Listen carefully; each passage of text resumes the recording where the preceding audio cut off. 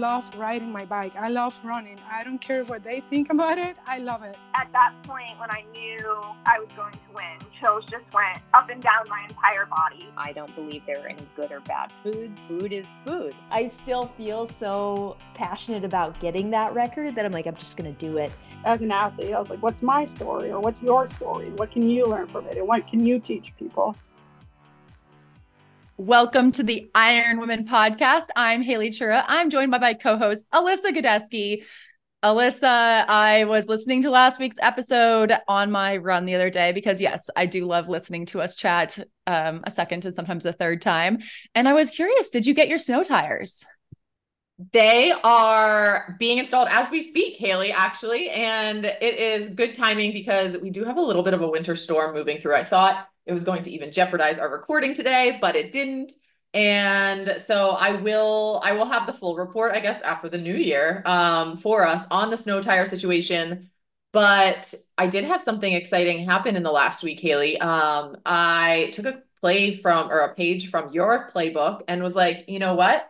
I'm going on a trip this week. And I went to Vegas with my parents and Matt. My dad had got these Garth Brooks tickets. He's doing shows in Vegas. And I'm a big country fan in general, but I definitely spent a lot of the 90s listening to Garth Brooks. I don't know if anyone else, I was trying to explain this to some of my friends, but they were younger and they didn't remember like Columbia House. I don't know, like, I don't even know what you would call it, but you would pay a penny and you would get all these CDs back in the mail in the 90s. And it was probably some sort of scheme, but I think my dad was very diligent about like whatever you had to do to only pay the penny. So we never had to actually pay more. Like I'm sure they duped everyone else into like accidentally paying a lot more. But I just remember always getting these like tons and tons of Garth Brooks CDs through Columbia House. So I'm sure hopefully some listener out there can relate to this in some way. And anyway, I relate. You do? Okay. I'm a Montana child of the 90s. Yeah. What do you think? I didn't have a CD player though until I was quite old. No. So I had the cassette tapes. And I definitely paid more than a penny, but I do remember like my Fresh Horses cassette that I was like a 7-year-old singing about my friends in low places. It was pretty funny to now be like singing these songs and be like, oh, like that summer, right? I mean, some of these songs are like really risque for, like you said, the children of the 90s that we were probably like belting these out at the top of our lungs, but it was cool. He actually brought out his wife, Trisha Yearwood, too, and she sang a few songs, which was very exciting. And Haley, I will say it was very interesting. My only 2 concerts of this year have been Taylor Swift and Garth Brooks. I think my only 2 concerts, like of note. And I will say that after seeing Taylor Swift and her fitness for her mega tour performance, Garth Brooks could probably take a page out of her playbook because he's probably in his 60s, I guess. And so, he looks good. He's, making it happen. But I will say there was a clear aerobic fitness difference between Taylor and her performances and Garth and his performances. Well, you read about Taylor's training routine, which after seeing her in the Eras show, I was like, okay, I want to know what she's doing because it was one of the most incredible athletic feats I've ever seen. And that, of course, Time Person of the Year, Taylor Swift, and the article came out, which I just thought was so well done and so good. But she talked about her training and it was intense. Yeah, I think, but it's brilliant too. Like I would love to be the trainer who was like, you know what? We're just going to have you hop on that treadmill for like 3 hours a day and sing your set list as you like adjust the speeds a little bit. And it's crazy it worked. Well, it's not crazy that it worked, right? I mean, that makes pretty much sense, I guess, but it's fun to get to have that insight and like wrap your head around literally having trained for that. And it's good to know that she did train for that and she's not superhuman, right? But the other part that was great. Yeah. The other part where she talked about her recovery, how she lays in bed and eats. That made me feel better. I actually when I was having, a hard day the other day and I found myself in bed eating ice cream, I was like, I'm just pulling a Taylor Swift. Yeah. You were just taking pages out of everyone's playbooks these days. I love it. And but so I did get to go on a little adventure in Vegas. I will say that I forgot that people smoked indoors in places in the world still. So that was interesting. It was it's always interesting to kind of escape from the little bubble where I live now. And Where it's did you fun. stay and where was the concert?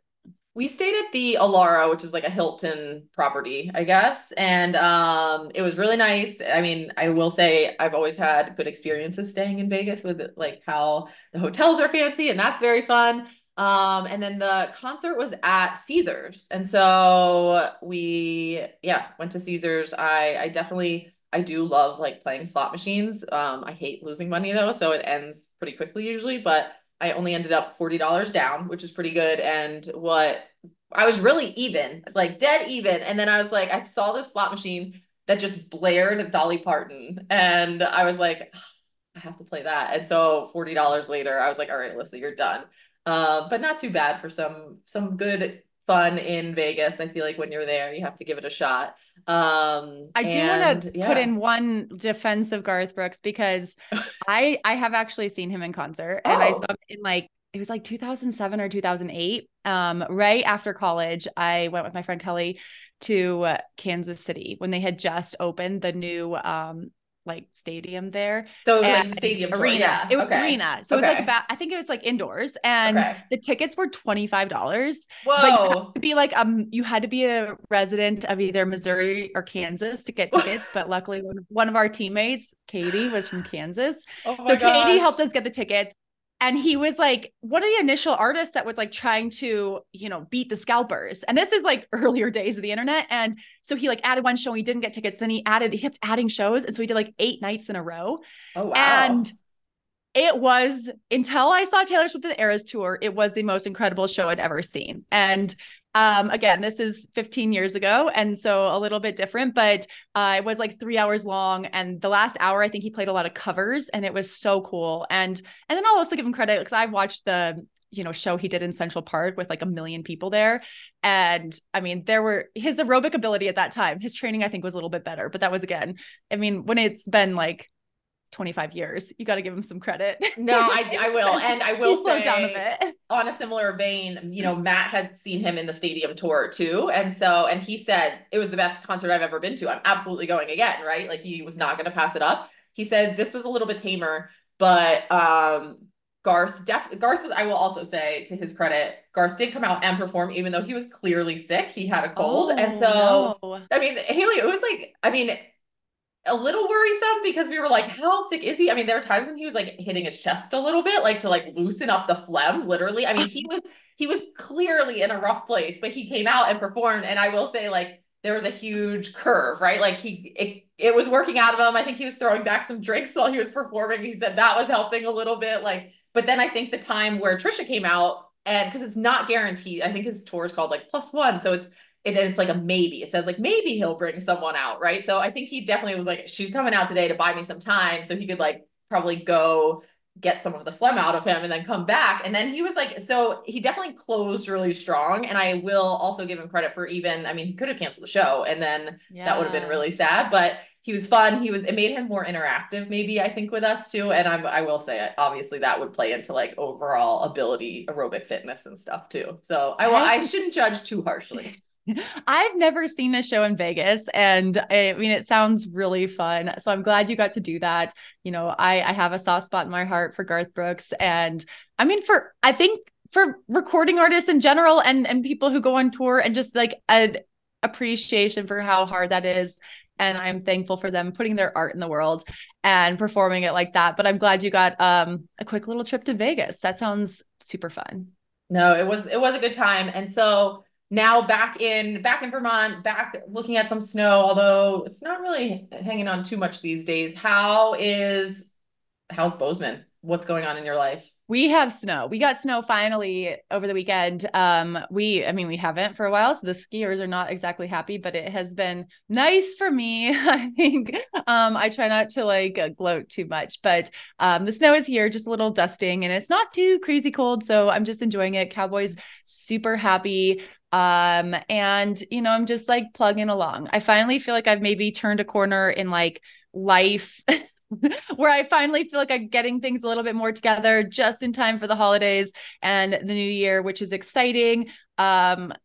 that, like I said, that Time magazine article with Taylor Swift made me feel really good about myself, because I think there were quotes in there about, you know, how she embraces the cringe and accepts herself and encourages other women too as well. I mean, especially women and men, but I think that that's one of the things that makes her so special. And so it was great to revisit some of her quotes in that article. And then hopefully I'm going to put that into practice in the new year with myself, just having a little more appreciation for myself and where I am in life, and not worrying so much about past decisions that maybe weren't the smartest. You just got to move on and learn from our mistakes, right? Definitely. And Haley, I mean, unless we have anything else to catch up on, I think that's actually a great lead in to our guest for today. Oh, yay. Okay. Let's hear it. Yeah. So Haley, this week, I talked to Shannon Mulcahy. She is a runner and an IronWoman herself, and she's also a mental performance coach. So she might give you some skills and like ways to kind of wrap your head around the new year and, you know, positive thinking and motivation and all that stuff. She comes to us specifically in this episode with tips about swim anxiety, which I know everyone loves. Also goal setting, and talks about how mental skills coaching is something that even coaches need coaching on. Shannon's worked with a range of folks from elite athletes to the Army, as well as some of the athletes that I coach. And it was fun to draw on her range of experience and learn about mental performance. So we're going to hear from Shannon next after a word from our sponsors. Hi, Shannon. Welcome to the IronWomen podcast. Hey, Alyssa, great to be here.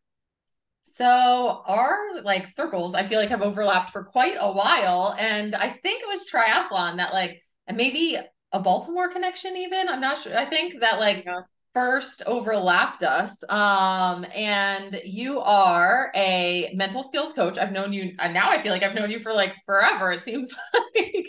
But I'm excited to actually get to know you more in depth here and talk to you more about what you're doing as a mental skills coach, specifically for athletes, endurance athletes, triathletes, all of the folks that are listeners, you know, the buckets that they probably classify themselves into. But first, you know, you come to the profession of being a mental skills coach from an angle of being an athlete yourself. So can you tell us a little bit about your athletic background and, you know, how you see yourself as an athlete today? Yeah, so I think that's like a good intro in that I want to say we first overlapped, I think when I was in college. I actually feel like at one point when you were in Baltimore, I think I asked you for like a running route or something. Okay. And that was one of the first things I remember, like one of those awkward, like, I know you're kind of in the area, I need a route, or so I just remember like something kind of vaguely around that. And in Baltimore, you definitely need to ask around for running routes. So yeah, for sure.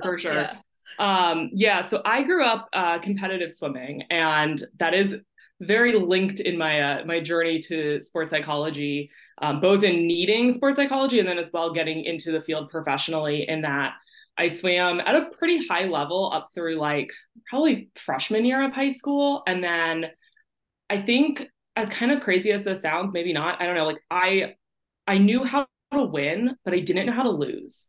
And when you're young in a lot of different sports, you see a lot of growth and progress, partly, not solely, but partly in just like you're getting older, you're getting stronger, you're getting bigger. A lot of progression is very natural.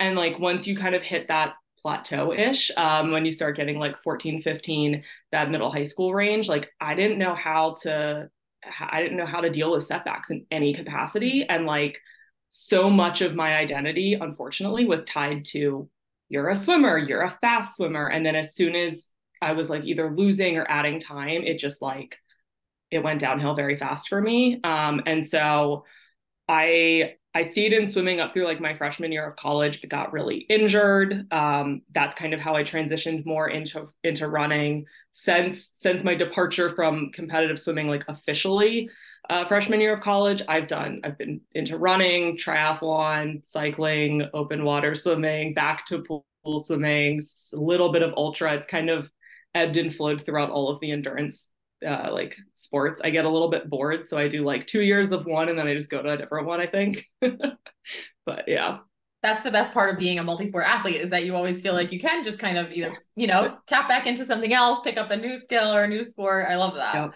And then, okay, so what about professionally? So, you said that you've studied sports psychology. I said that you're a mental skills coach now. How did it develop? Because I do feel like, you know, people have kind of had the news flash in recent years that like, oh, mental skills are exactly that, skills, right? So that was clearly something you've known now for a while. And so how did you kind of create that path for yourself to be doing this now? Yeah, so I know, kind of going back to that like more pivotal moment for me in high school, like I remembered reaching out to my swim coach and just being like, I need help. Like I'm struggling. And I didn't even know that sports psychology was a field. Like I knew nothing about it. I knew he would give us tapes on visualization and some stuff that really was mental skills, but it never was presented, or I never paid attention or saw it in a way that was like, this is a legitimate thing that lots of people do. This is a career. This is a path. It just, I think more so came across as like, this is this thing that my coach is saying, but it felt more like almost like he made it up type thing.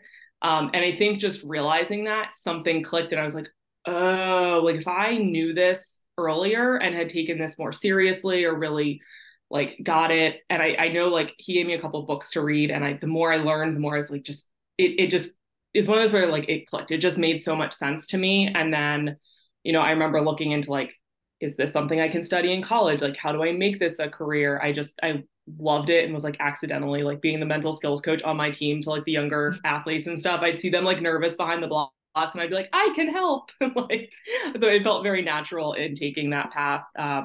So I kind of designed my entire undergrad around sports psychology, found a master's program, and just kind of went all in on sports psychology. And I will say, I feel like I say this a lot, but there really are two different sides to sports psychology. There's the more clinical psychology side of things, which is great. And I think it's a very, very valuable side of the sport.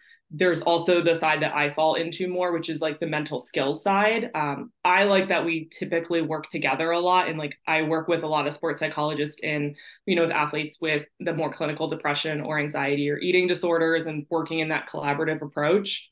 I love being in the more applied side and the skills side where I get to help athletes, whether it's more with their performances or even just trying to maybe prevent some of the more clinical things going on and realizing like there's so much that we have power over and control over, and realizing that and learning that you can do something about it and implement these as skills and tools, I think is really, really transformative for people. So that's kind of where I'm at. And it's very fun. I will say that. No, I love it. I love discussing this kind of stuff because I in my personal life, I get asked a lot when people find out some of the things that I've done, like, how could you possibly do that? It's like crazy. And, I think people think it's like this superhuman, like ability a lot of times. And I'm like, no, like actually I've just like, I had this realization that it literally, like it can be trained, right? Mental toughness can be trained, and kind of getting your brain to like work harder for you, right, is a real life skill. So, that said, I do not have the extensive background that you have in learning exactly why that is. So that is why you have seen several of my athletes over time here to help them with mental skills. And, what can someone expect when they sign up with you as a mental skills coach? Is it, are most people targeting one race and you work with them through a race? Are they is it like a season long thing? Can it vary? I mean, that's one side of it. And then I'm also curious, and like, can you explain, do they have homework? Like what kind of exercises, I guess, in terms of that practice could they expect if they go to you? Yeah, no, those are both two good questions. So I initially did the version that I think most people in a similar field as me or in sports psychology will do, where it's like, a 5-session or 10-session package and like you schedule them as needed. I very quickly got away from that and have found that the more ongoing approach of, most of my athletes I meet with either twice a month or every week, depending on like which package they go with and stuff. But the consistency helps in that sometimes life gets in the way. I fully get it. But when you have the freedom to be like, oh, well, I could schedule one a month. It's really hard for myself or another professional to really get to know you as the athlete and hear just about like, how was your tempo run last week? Like some of it doesn't feel super, super significant, but it you know, it is, and it lets me just know like what's kind of going on with you. So I really believe in an ongoing approach. Some athletes I see for 3 months, that's what I start with, is like just a minimum of 3 months, because you can't really change your mind or rewire it in a week, unfortunately. I wish we could. I wish it was that simple. It's not. So 3 months is minimum, but like I have some people who are like, we're just going to kind of keep going on an ongoing basis, because I like having someone for support. I like having someone that when I do have a bad run, when I do have different things that come up, I want to be able to talk to. You know, some people, I guess it a little bit depends on the sport, but like, I guess a lot of people go into this thinking, I need to have a very specific goal that I'm working towards. Like, I want to qualify for Kona. I want to BQ. I want to hit sub 4. And what I've noticed is a lot of the athletes come because they're like, oh, I haven't been able to do that thing. And then they start to realize, oh, I actually really just want to work on like building more confidence or being able to have the tools to handle all these different situations. And it's like, a lot of times we hit the goal in the process of it, but I think in just realizing like, oh, it's really more about me and my relationship to sport and what I'm doing, and being like a happy athlete in doing these things. So like the reason for mental skills, I think, can vary a lot. If some people that are injured, how do we deal with overcoming injury as a college athlete? Like, that's a doozy. That's hard. That's a hard process to be in, for sure. And then on like more of the homework side of things, I do assign, I don't know that I love to call it homework, but I I love homework. I was that kid who loved homework, so I totally call it homework, but yeah. I really, when I am talking to like the high school and college athletes, I try to call it anything other than homework. Like, I need this to be done. But no, so I give them like a daily training journal that it's optional to fill out, really. If it's going to help you, do it. If it's just one more task, like don't get overwhelmed by it. But it's all framed from like the mental skills side, and then there's a weekly check-in that we do fill out, and then based on your goals, what we're working on, you know, where you are in your training cycle, where you are, you know, what you put out in that weekly check-in, I'll send you some different like mental skills activities. Some of them are meditation, some are visualization, some are let's write out that pre-race plan, like what do you actually want to do, and some of it's just the accountability of like doing the thing that you know you should be doing or you want to do, but like send it in, and then I'll a lot of times give feedback of like, hey, you know what, you never really addressed what happens when like you get kicked in the open water swim. We probably want to address that. Like so being able to give feedback, I think, helps too. Yeah, and your experience as an athlete, as an Iron Woman, we'll say, definitely helps you like preemptively know a lot of the things that people will go through that are probably kind of the most like excitable times for those, you know, the anxiety to rise and all of that. So I mentioned that I have had several athletes who have worked with you, and one of them, Stephanie, agreed that I can use her as an example when I'm talking to you today. So thanks, Steph. She has worked with you on like open water swim anxiety, right? And so had struggled with that in the past, and it had kind of really, we thought she had overcome it for a while. We were like, this is great. Steph's like a new person, right? Like she can totally conquer open water. And then this past season, that anxiety totally resurfaced, and it resurfaced like almost worse than ever before, right? And so she came to you again, and ultimately, I think like, well, you can talk a little bit about how you worked with her on this, because I think you had helped her to some realizations that really helped kind of find the root of the problem here.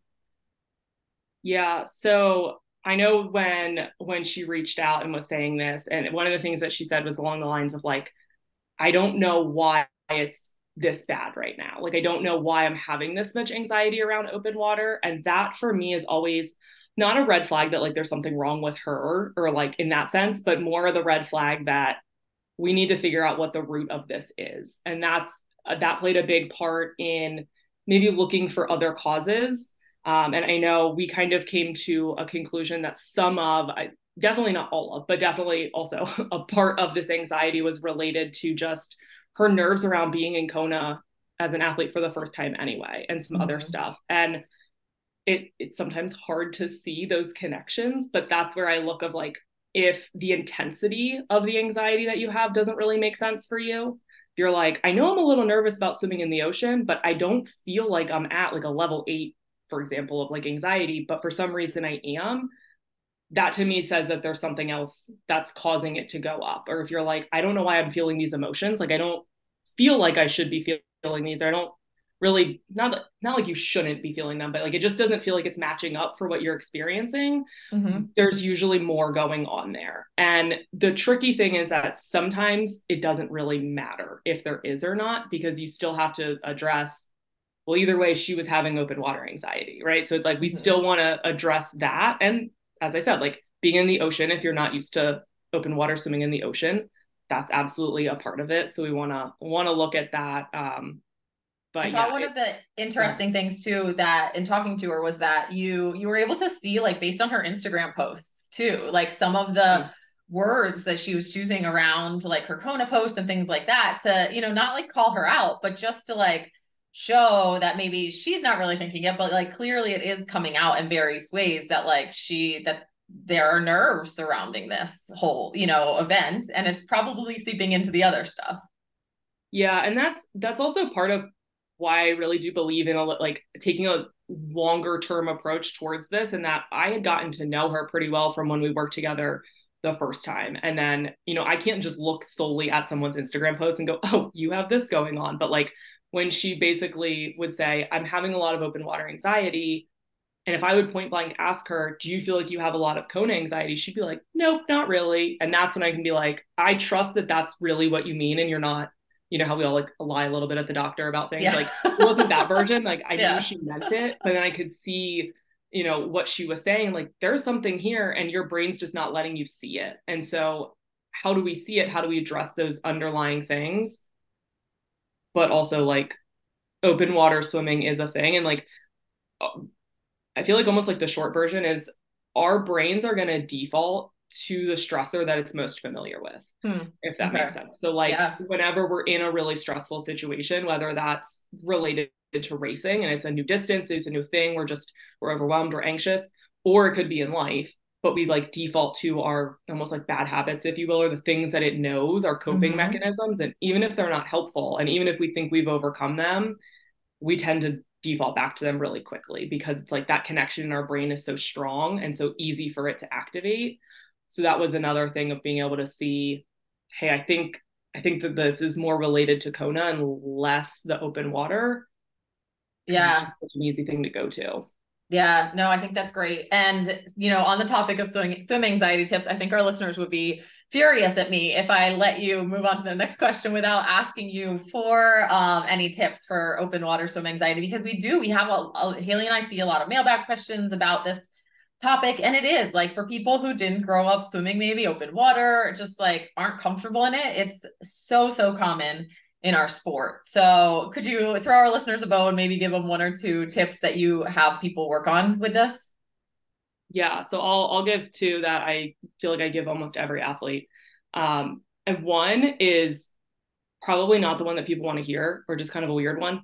You don't have to love it. You do not have to enjoy open water swimming. And it sounds kind of silly, especially if we're triathletes and we're like, I should like what I'm doing. I shouldn't hate it. There is a difference between hating it, tolerating it, and liking it, right? And sometimes even just getting rid of that liking and going, I need to just do it. And I can be kind of unhappy while I'm doing it. It allows you to get out of the cycle where you're like, I need to like this. And then you get in and you don't like it. And then you're beating yourself up for not enjoying it. So okay, go ahead. Yeah, this is so funny, because I remember when Stephanie like had that revelation and she said, I don't have to like it. And I was like, yeah. I was like, I was in the process of training for One Water at that like time. Right. And I was like, yeah, I hate my like Sunday afternoon 5K open water swims. It's like scary. There's boats. It's like stressful. I was like, I would rather be doing a million other things. She was like, wait, what? And I'm like, yeah, but you just have to do it. Right. Like but I think that revelation that, yeah, it's part of the process, I guess, but letting yourself like be free of the weight of like feeling like you need to love it, right? It's probably great for people. Yeah. And just trying to get out of that cycle of forcing something. And yeah, I think that can be a really great place to start. The other thing, I guess it's more like a concept and there is a tip with it, but open water anxiety is different than a lot of other anxiety that we experience around sport, because open water is one of the only anxieties, if you will, that actually has like a real danger element to it. Mm-hmm. And so like if like I know as someone learning how to mountain bike, I had a lot of anxiety about just like falling over. And it felt like there was a danger element. There could be, but also some of the trails I was on, like there wasn't. Like I could put my foot down very easily. I could just walk my bike over the log. Like the level of actual danger that I was in was very low. And so learning to manage and overcome that type of anxiety is one thing. But like if you put someone in open water who is having a lot of anxiety and you're like, feel the fear and do it anyway, that's not helpful. And you're then strengthening that association for that person in open water with anxiety. Instead, it's almost like addressing and understanding your brain is panicking and feeling all this anxiety because there really does feel like almost a life or death situation here. And even if there might not be, it just feels very, very real. And so looking at how can you make your brain feel safe? And that might be in the beginning, swimming closer to shore and just letting yourself know, I can do this and I will not die. And like intellectually, you know that you're going to be okay, like most of the time, but getting your brain to not activate into that fight or flight and just like letting it feel like it's safe and okay. And then slightly pushing those boundaries.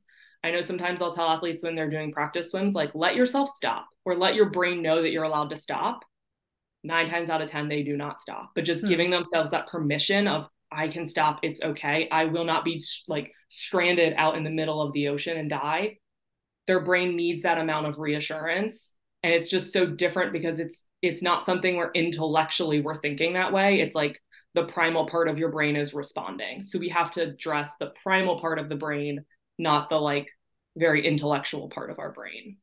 So what about this? And you can totally tell me here that this is like not something to tell other people. So, but I listened to a podcast once with Alex Honnold, who, you know, free solo guy, right? And so does like gnarly stuff. And the guy was just talking to him about the concept of being afraid, right? And he said like, no, I'm afraid all the time. Like what I'm doing is scary as anything, you know, like this is super scary stuff.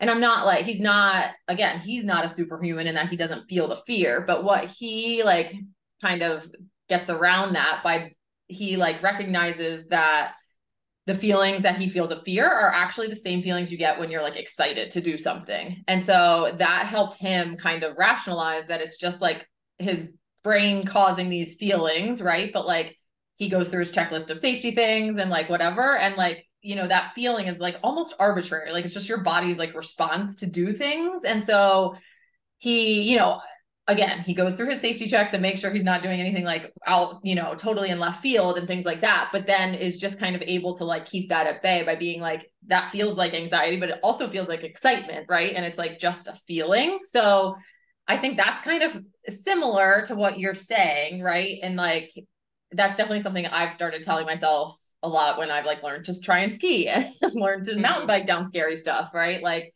I'm feeling this feeling and that's okay, but you know, go through your checklists and then it's, you know, it's just like a response from your brain to body that you can kind of think your way through. Yeah. And I think that's a really good point. And I do like completely agree with that. The only place where I really would say that's hard for athletes is when they don't feel like they have that checklist.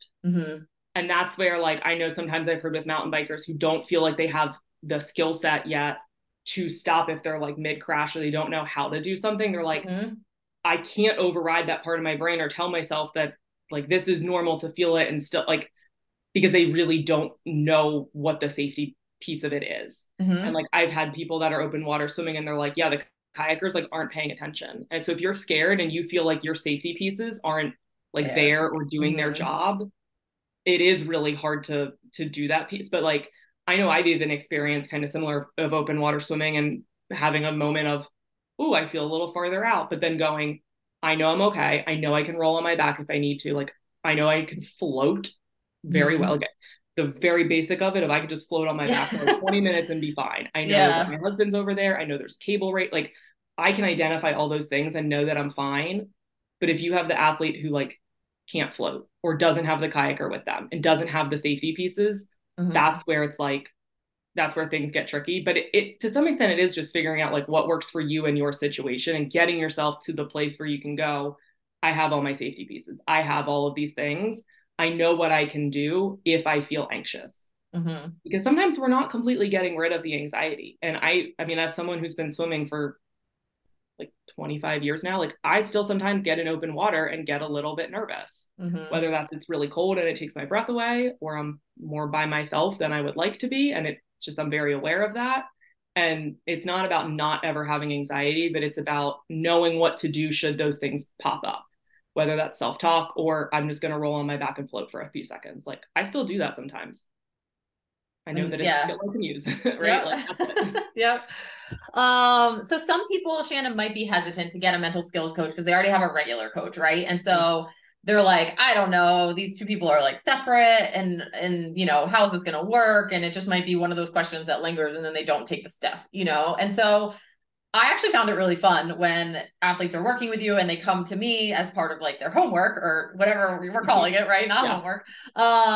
Because I think it's good. It gives me like another perspective of what angle to approach certain things from, where like the holes are in my own coaching with people in terms of like not prepping them for certain things too, you know? And so can you talk a little bit about how you encourage their athlete to like work with their regular coach if, you know, and then I guess, yeah, how that kind of unfolds for most athletes.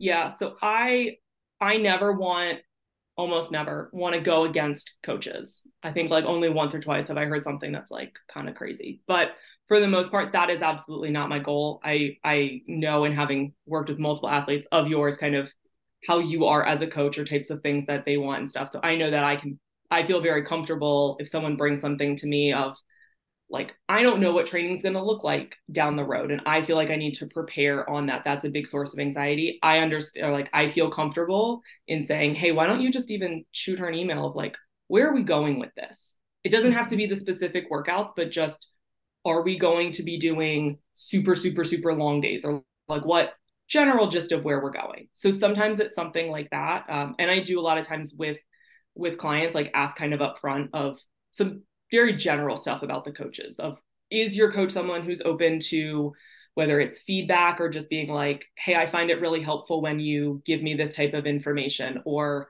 like I've had a couple, you know, athletes who worked with coaches who did not seem super open or receptive to certain comments and stuff. And so we can work with that. I love when I can collaborate with coaches and really be like, hey, let's either find time to even talk about the athletes and what can be helpful, or working together. But I never feel like it needs to conflict or contradict. And that's never my goal or where I'm trying to go with things. Even if, you know, I've done some coaching. I'm currently a swim coach, like high school swim coach. Like even if I hear something that's like, I think a terrible plan, like I'm never someone who's going to be like, your coach does not know what they're talking about. It's more, how do we figure out what's going to work best for you so that you feel that support? I really am just trying to stay on the mental side of things. And I understand what goes into the physical side of training and can say, you know, I had an athlete who was really nervous about all the hills at Olympic trials for the marathon a couple of years ago. And she was only ever doing her runs on super, super flat roads. And so that might be something of, well, if the hills are a large source of anxiety, perhaps we could incorporate them. And that was something where she had to reach out to her coach and say, well, most of my workouts are kind of designed to be done on flatter trails or something, or maybe we need to adjust some of the paces for a hillier route. Like that might be a suggestion of how to work with, you know, change some stuff. But typically it's like, how do we work collaboratively and never try to like overstep in that sense. Yeah, because you do work with high level athletes too. And I mean, there is certainly something to be said about like some high level coaches, right? They're there to coach. They're there to give you your workouts that are going to, what they have their vision of what gets you to the best success. Right. And I think there is like a time, like I have been an athlete who has been with coaches like that. And I think it was actually good for me in some times in my life, right, to be in those kind of environments and work around that. And like, you know, those kinds of coaches still have plenty to offer. So it is good to know that like, yeah, there's ways to work with all types of coaches as people would work with you. And Shannon, we're in the off season. Well, I think most people are in the off season, I would say. And this is a time when like everyone's talking about next year. people want to be setting their goals. And I was looking on your website, and you actually have a workbook called Set Better Goals. So I was hoping that maybe you could give a little teaser about that and like what makes the goal kind of better when you set it. Yeah. So I'm not sure if at the time that I created, I don't know if better is necessarily like the best word that I picked, but I know I created this workbook. I think it was over 2020, like somewhere in that COVID period. But I was just seeing so much about goal setting, and I didn't like any of it. Like as an athlete, as a person, I would just be like, either this is flat out wrong, or it just doesn't feel like it works for me. And I know SMART goals is very popular. I know smarter goals is very popular. I don't even remember what ENR stand for, but like all these different models and setups. And I just felt like when I would go to do them, I'd have goals that I didn't care about. And it would be like, if it's SMART, make it specific. I'm like, well, I don't know. So for example, like I'm training will be soon training for Masters Nationals for like master swimming, pool swimming. I don't yet have time goals. I shouldn't have time goals yet because I need to get out and race more and figure out where I'm going to be. Like if I set those goals, I just don't have enough data yet to really, I guess, accurately be setting those time goals. And I would find that a lot of the goal setting models would be like, set the specific time. How many days a week are you going to swim? And then if I said 4 days a week and I couldn't get to the pool 4 days that week, I felt like I was doing something wrong and struggling. And I know intellectually, like you can be flexible, but that also, I was just being set up, I felt like, to not really succeed. So I just wanted to give people a way to set goals that allowed them to pick goals that they actually wanted to be setting, and not the like, oh, I did a 5K, so now my next goal is a 10K, and follow the like very social media society tells me to set these goals, and just like, what do you want to do? How do you want to do it? What gets you excited about it? And I know one thing that I really, really like about the workbook is there's a whole section in there. I'm just like, what did you like most last year? Like, when did you have the most fun? What races did you like? What experiences did you have that really allowed you to either like feel really proud of yourself, just have a lot of joy? And I see a lot of people will report back on stuff related to like, I went to more group runs than usual, or like I did this race for fun with my best friend and I had a lot of fun. And that doesn't mean that you can't still set the big scary goal of whatever like the time-based goal is, but also incorporating, I want to make sure I can still do my Tuesday group run. No matter how serious my training is, I still need that time with my friends, and they can both coexist. And I just really wanted a way for people to be able to, just explore the goals that they wanted to set in a way that worked for them. So like there's some structure and guidelines, but there's also a lot of like vague questions. So you can explore it. And like, I want people to be able to set goals as if social media doesn't exist, almost as if like they were invisible and nobody ever knew that they set the goal or accomplished it. Like, what would you do if nobody cared in the slightest what you did? What are you drawn to do?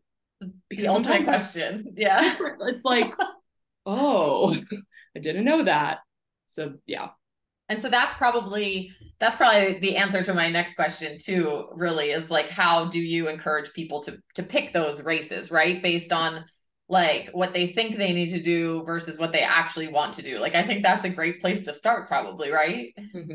Yeah. And I know I've given people different versions of like, if you were on Mars, if you moved to Canada, like just whatever kind of like clicks in your head of what sounds fun, what sounds exciting, what gets you motivated. And I know there's all that talk about like, what's your why, what's your deeper purpose? And I think all of that, I think those are great questions and great ways to explore. There's still a way that you can make that the more social media presentable version of those things. But yeah, like what if none of it mattered and you had to just do it? Like, what is the thing that really gets you excited? And even like, interestingly, it's okay to not set a goal. It's okay if you're like, I don't have that thing right now. And maybe you need time to figure out what that is. But I see a lot of people who are like, I'm actually not really sure. Like nothing's really pulling me. So then they just sign up for another marathon or Ironman or some like big race. And then they're not fully committed to the like magnitude of what that race is that they signed up for. So they're kind of slacking on training. So then they're not as into it. And then they're like getting frustrated that their training's not as good. Their performance isn't as good. It's like, did you even want to do that really big thing that you signed up to do. And then it leads to burnout. It's just like none of it's great. So it's like you can still do those big things. Nothing against that at all. But like what actually excites you? And it is a hard thing to get to. Sometimes I have to like poke around for people of asking various questions to them. But that's where how I approach it. And what about someone who, you know, wants to maybe start to dabble in developing their mental skills? Is there like a daily practice or two that you would recommend to someone who, you know, wants to start kind of sharpening things and maybe doesn't know where to start? Yeah, if you're someone who likes to have like a to-do list and cross something off, I'm a big fan of meditation. It can be 1 minute, 5 minute, 20 minute, whatever. There's a lot of free apps out there. There's a lot of not free apps out there. Just pick something you like. And I think that makes you feel very accomplished, but there's also a lot of benefit in doing it. I love meditation for just even helping you learn like focus and awareness. I don't know. I think a lot of people, I guess I should say, go into it thinking, oh, this is going to teach me how to like calm down and I'm going to quiet my mind and I'm going to meditate before my race. And then they're like, but my nerves didn't go away. No. I think even it just helps you learn and like be able to shift your thoughts when they're going somewhere that's not the most helpful. So I always am a big fan of meditation, but then on the more or the less tangible side of things, I'd say getting comfortable practicing shifting your thoughts and even just identifying your thoughts as helpful or unhelpful. Mm-hmm. And, you know, it could even be you're in the car, right? You're driving down the road, someone cuts you off, and the thoughts you have, I'm sure, are not good. They're probably not helpful in that moment. And that's normal, that's fine. But even just being able to identify, those are not particularly helpful.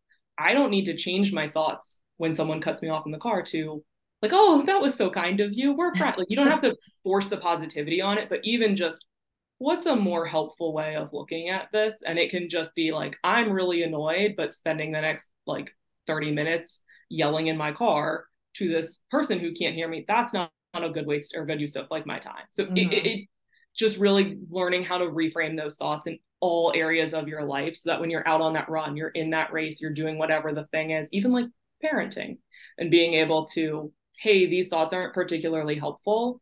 What can I switch it to that's going to be more helpful? And it's going to be, the process becomes easier the more you practice it.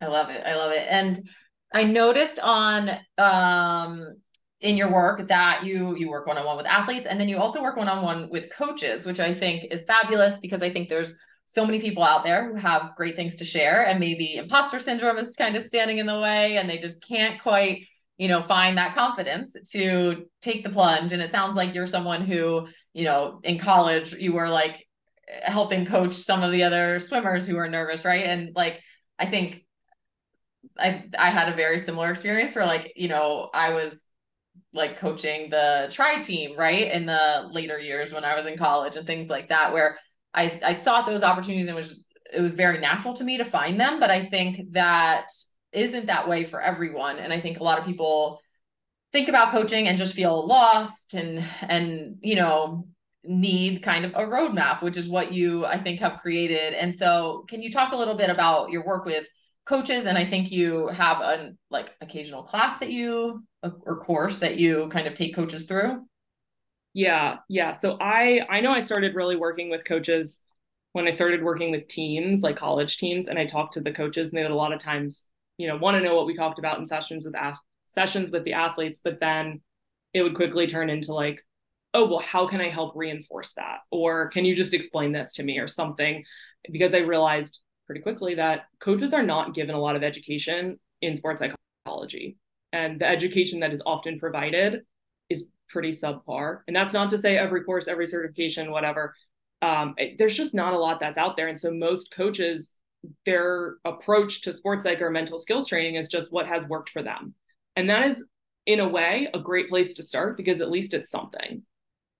But we're all different. And so how I would need to approach being super nervous for a race might be completely different than how you would approach that. And if you have coaches who are only telling their, you know, their athletes and their clients, here, do this thing that worked for me, and then it doesn't work for their athletes, a lot of times then the athletes just feel like a failure or like something's wrong with them because it's not working.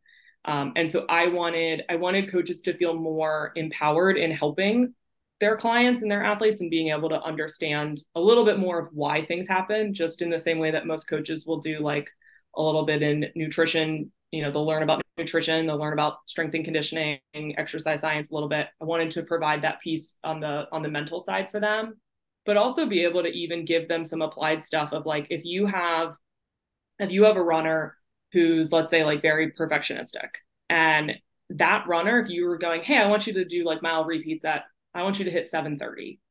That athlete that hits 7:32, they feel like they failed that repeat. And the coach might be going, no, like that's fine. That's right there. But to the athlete, if they hit that on the first one, no, like they didn't do well. So then they're going into the next one. All right, like I failed that first one, so I really got to hit this next one. And it's impacting how they're approaching the whole workout.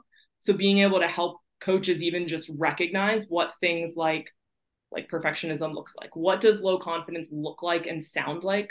Like if you're using Training Peaks, what types of comments are they leaving for you? What does that look like and sound like? And then how can you adjust things in the training that you're giving them? So maybe it's you're going, oh, for that one athlete, I'm going to give them a range. Instead of you have to hit 7:30, you can hit 7:25 to 7:35. That might be the shift they need. Or even going, I need to scale it back a little bit because some athletes would rather fail the workout and know that they got as close as they could. And others, if they fail at all, they shut down completely. So being able to make those slight adjustments with how you're writing workouts and how you're giving feedback to your athletes, that's the piece that I really wanted for coaches to have, because they just didn't feel like it really existed for them.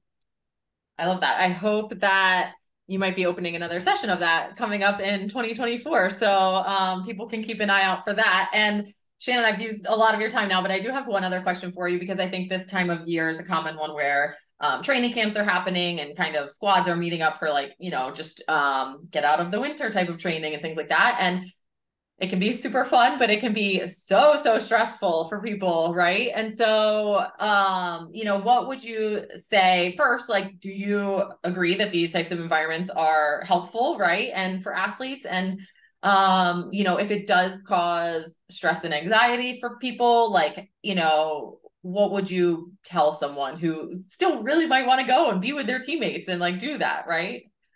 Yeah. So I typically will give athletes what do you want to get out of this? And kind of establishing what matters most to them in it. And some of them really will say, like, I just want to go somewhere warmer. Mm-hmm. I just want to be with my teammates. And it's okay if the workouts themselves aren't that great, or I don't, hit any spectacular paces or numbers on them. I just want to enjoy that. Mm-hmm. But knowing why you're going and what you want to be getting out of it. And unfortunately, sometimes people do sign up for camps or clinics that maybe they shouldn't be going to or aren't the right fit for them. And that's kind of different. But if you are, you're going, establish what you want to get out of it. Give yourself some amount of like, how do you take care of yourself as a person? Because I know, and this might not be where you're going with this, but I know someone who's very introverted, like a camp like that can feel overwhelming. And I don't always personally feel like I get time to, like as the athlete, I don't always feel like I get the time to kind of just shut down and be by myself. So when I'm not getting that time, I know that I'm more on edge. I'm more nervous. I'm more stressed out. So then I'm more likely to handle little things that come up in training. I'm more likely to handle them poorly or in not the best way. So just even like, what do I need to take care of myself? And even if it's like, oh, I'm going to take 20 minutes to just go by myself for a little bit somewhere so I can like just read or whatever it is to take care of me, so that when I am with the group, I can get the most out of it and not be tremendously overwhelmed. Like little things, just like make sure you're hydrating, make sure you're sleeping, like sometimes just like do those basics. And it does help a lot. But also like embrace the environment you're going to be in. They're all different. So it's a little hard, but like just take care of you, I guess. I love it.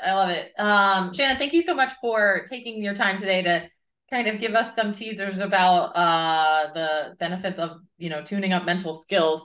And what is the best way for listeners to reach you? Yeah, so you can find me on Instagram at Mulcahy Performance. So that's just my last name, Performance. My website is mulcahyperformance.com. And then my email is also mulcahyperformance@gmail.com. So everything is last name, performance, at something. Thank you so much. I'm sure our paths will cross again sometime soon, somehow. So thanks for the time today, Shannon. Yeah, thanks for having me on.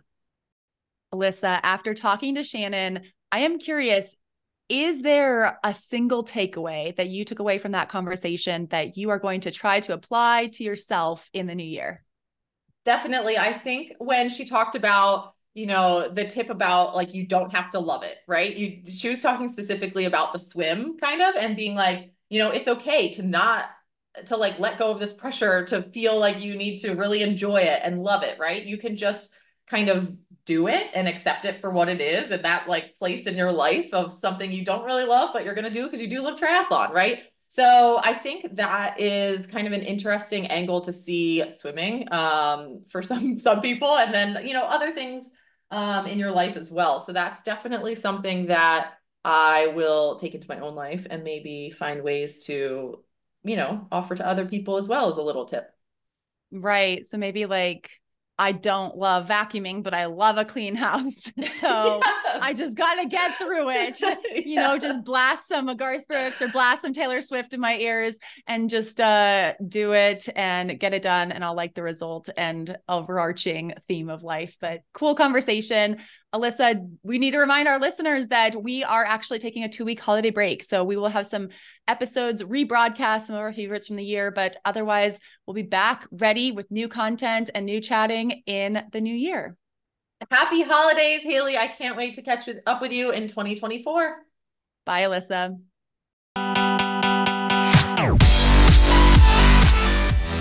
You've been listening to the IronWomen podcast hosted by Haley Chura and Alyssa Godesky. IronWomen is a production of Feisty Media and is edited by Lydia Russell and produced by Ella Natishan. Head to livefeisty.com to find more podcasts, stories, and fresh perspectives. Thanks for listening.